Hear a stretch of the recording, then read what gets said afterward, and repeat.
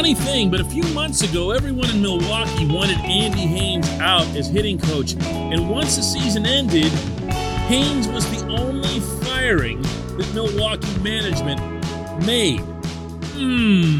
Good morning to you. Good Friday morning. I'm Dan Kovacevic of DK Pittsburgh Sports. This is Daily Shot of Pirates. Comes your way bright and early every weekday if you're into football and or hockey. I also offer daily shots of Steelers and Penguins, where you found this. Marlins 3, Pirates 2 in 11 innings. The second consecutive game, this was yesterday in Miami, in which the Pirates blew an extra inning lead.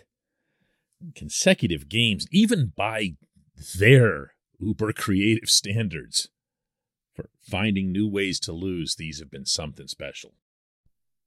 And if that wasn't bad enough, by the time my plane lands later this morning in Denver, I fully expect to have news that Jack Suwinski will have been optioned back to the minors. Now, Suwinski has struggled.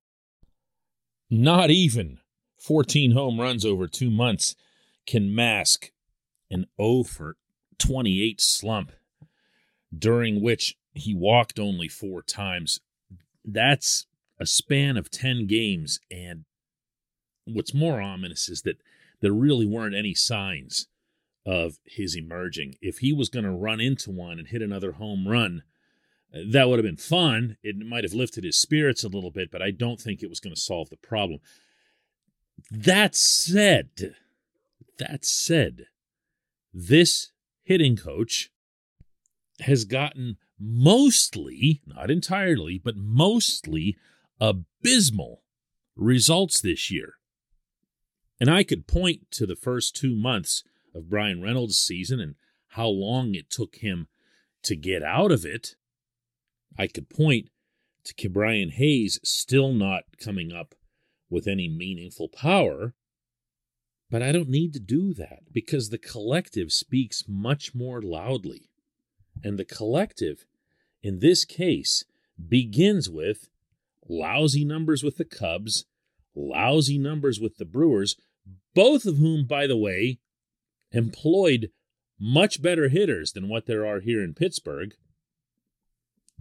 And with the Pirates so far, his team has, and this is everybody together, a .290 on-base percentage that is the third worst in the majors, a .662 OPS, that's on-base plus slugging, that is the third worst, and the one that I'm sure drives everybody the most nuts, 839 strikeouts.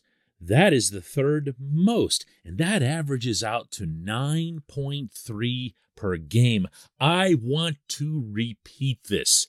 They strike out, the Pirates do, 9.3 times in an average game. Yeah, hitting's down. Yeah, strikeouts are up. That's across the board, but how many times do I have to say third worst for it to sink in that this team underperforms even the talent that it's got? And wait. There is one thing that drives you even more nuts. I'm guessing at this, but I'll bet I'm right. All the strikes they just watch go by. This portion of Daily Shot of Pirates is brought to you by our friends at North Shore Tavern. That's directly across Federal Street from PNC Park. It's home of Steak on a Stone, an eating experience, underscoring the word experience.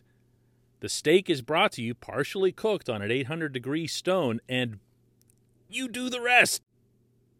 It's a ton of fun, it's a great meal, and it's a baseball atmosphere like no other in Pittsburgh. North Shore Tavern, right across Federal Street from PNC Park.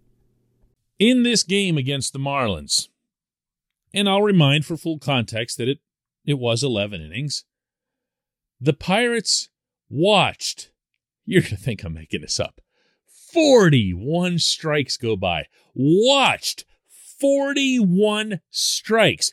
I understand the value of wearing down the other team's starting pitcher. I do. I understand that everyone benefits on the Pittsburgh side if it becomes a bullpen versus bullpen matchup. But that doesn't have to supplant having an aggressive mindset at the plate. In fact, it shouldn't. It should have you, once you develop and mature into having a confidence, a sense of awareness of the strike zone, to be that much more aggressive. Or if the other pitcher is just pumping strikes because they know you're going to stand there like a fool for the first 2 pitches no matter what, you're missing the best pitches to hit. No one in the history of organized baseball, going back to Abner Doubleday's nephews, would argue that the best pitches to hit in most at-bats are the first one. At the latest, the first 2. After that, you're going to start getting nibbled. This was Derek Shelton's response yesterday in Miami when it was brought up to him that his batters had looked at 41 called strikes. Yeah, I mean, I would have to go back and look to actually, that number seems high. I would have to go back and watch. It didn't seem that high watching the game, so I don't know if, I think you have to give credit to their pitching. They executed pitches, but if it was that many, then yeah, we probably need to be a little more aggressive. Now, I'm going to keep this fair, hopefully. I try to do that. Oscar Marin really struggled as a pitching coach for the better part of his first 3 seasons. And over the last little while, the Pirates have gotten results for the first time in his tenure out of his starters. Over the last 9 games, going back to July 7th, the Pirates starters have posted a 2.54 ERA. Did you realize that? With 41 strikeouts against 16 walks. They've been pretty good. They're getting, my God, into the 7th inning. They're even finishing the 7th innings. These are improvements. And these, when they come contiguously like this, when you see Mitch Keller pitch well one night, JT Brubaker pitch well the next day, Zach Thompson yesterday against his old team, the Marlins, when you see it coming in a roll, you absolutely have to credit the common denominator. That is Marin. Good for him. I don't have an axe to grind with the guy. I'm right here telling you, I think he's done well lately. Good for him. Good for him. What's Haynes done? What's Haynes done other than drive this team's offensive numbers downward from where they were under Rick Eckstein? And that seemed inconceivable at the time Eckstein was fired. Maybe, just maybe, the Cubs and the Brewers knew something. When we come back, J1Q.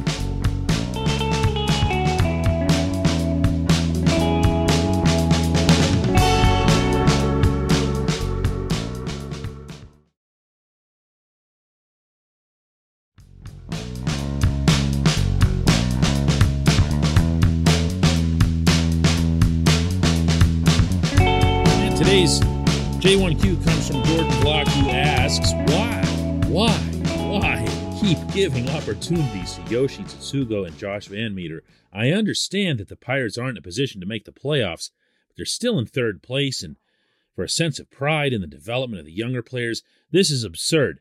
Jordan, you're being way too kind here, particularly as it relates to Yoshi. He's terrible. Okay? I mean, I don't know if there's a kinder word than terrible to describe his offensive production. But there is one thing worse than Yoshi having a 182 batting average, a 523 OPS, 2 homers, 15 RBIs, and 143 at-bats. And do you know what that one thing is? It's that Shelton and the Pirates continue to send him out there every bleeping day. And not only do they do that, they put him in the cleanup spot. That's clown shoes stuff, man. It just is.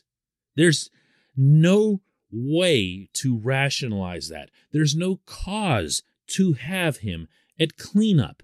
If the goal is to make him feel more comfortable or more confident, because that's where he's always been, who cares? He's nobody. He's 30 years old.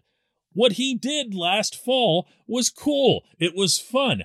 I was in support of the 1-year, $4 million contract that he got with Pittsburgh. I was. I thought that was a fine risk to take.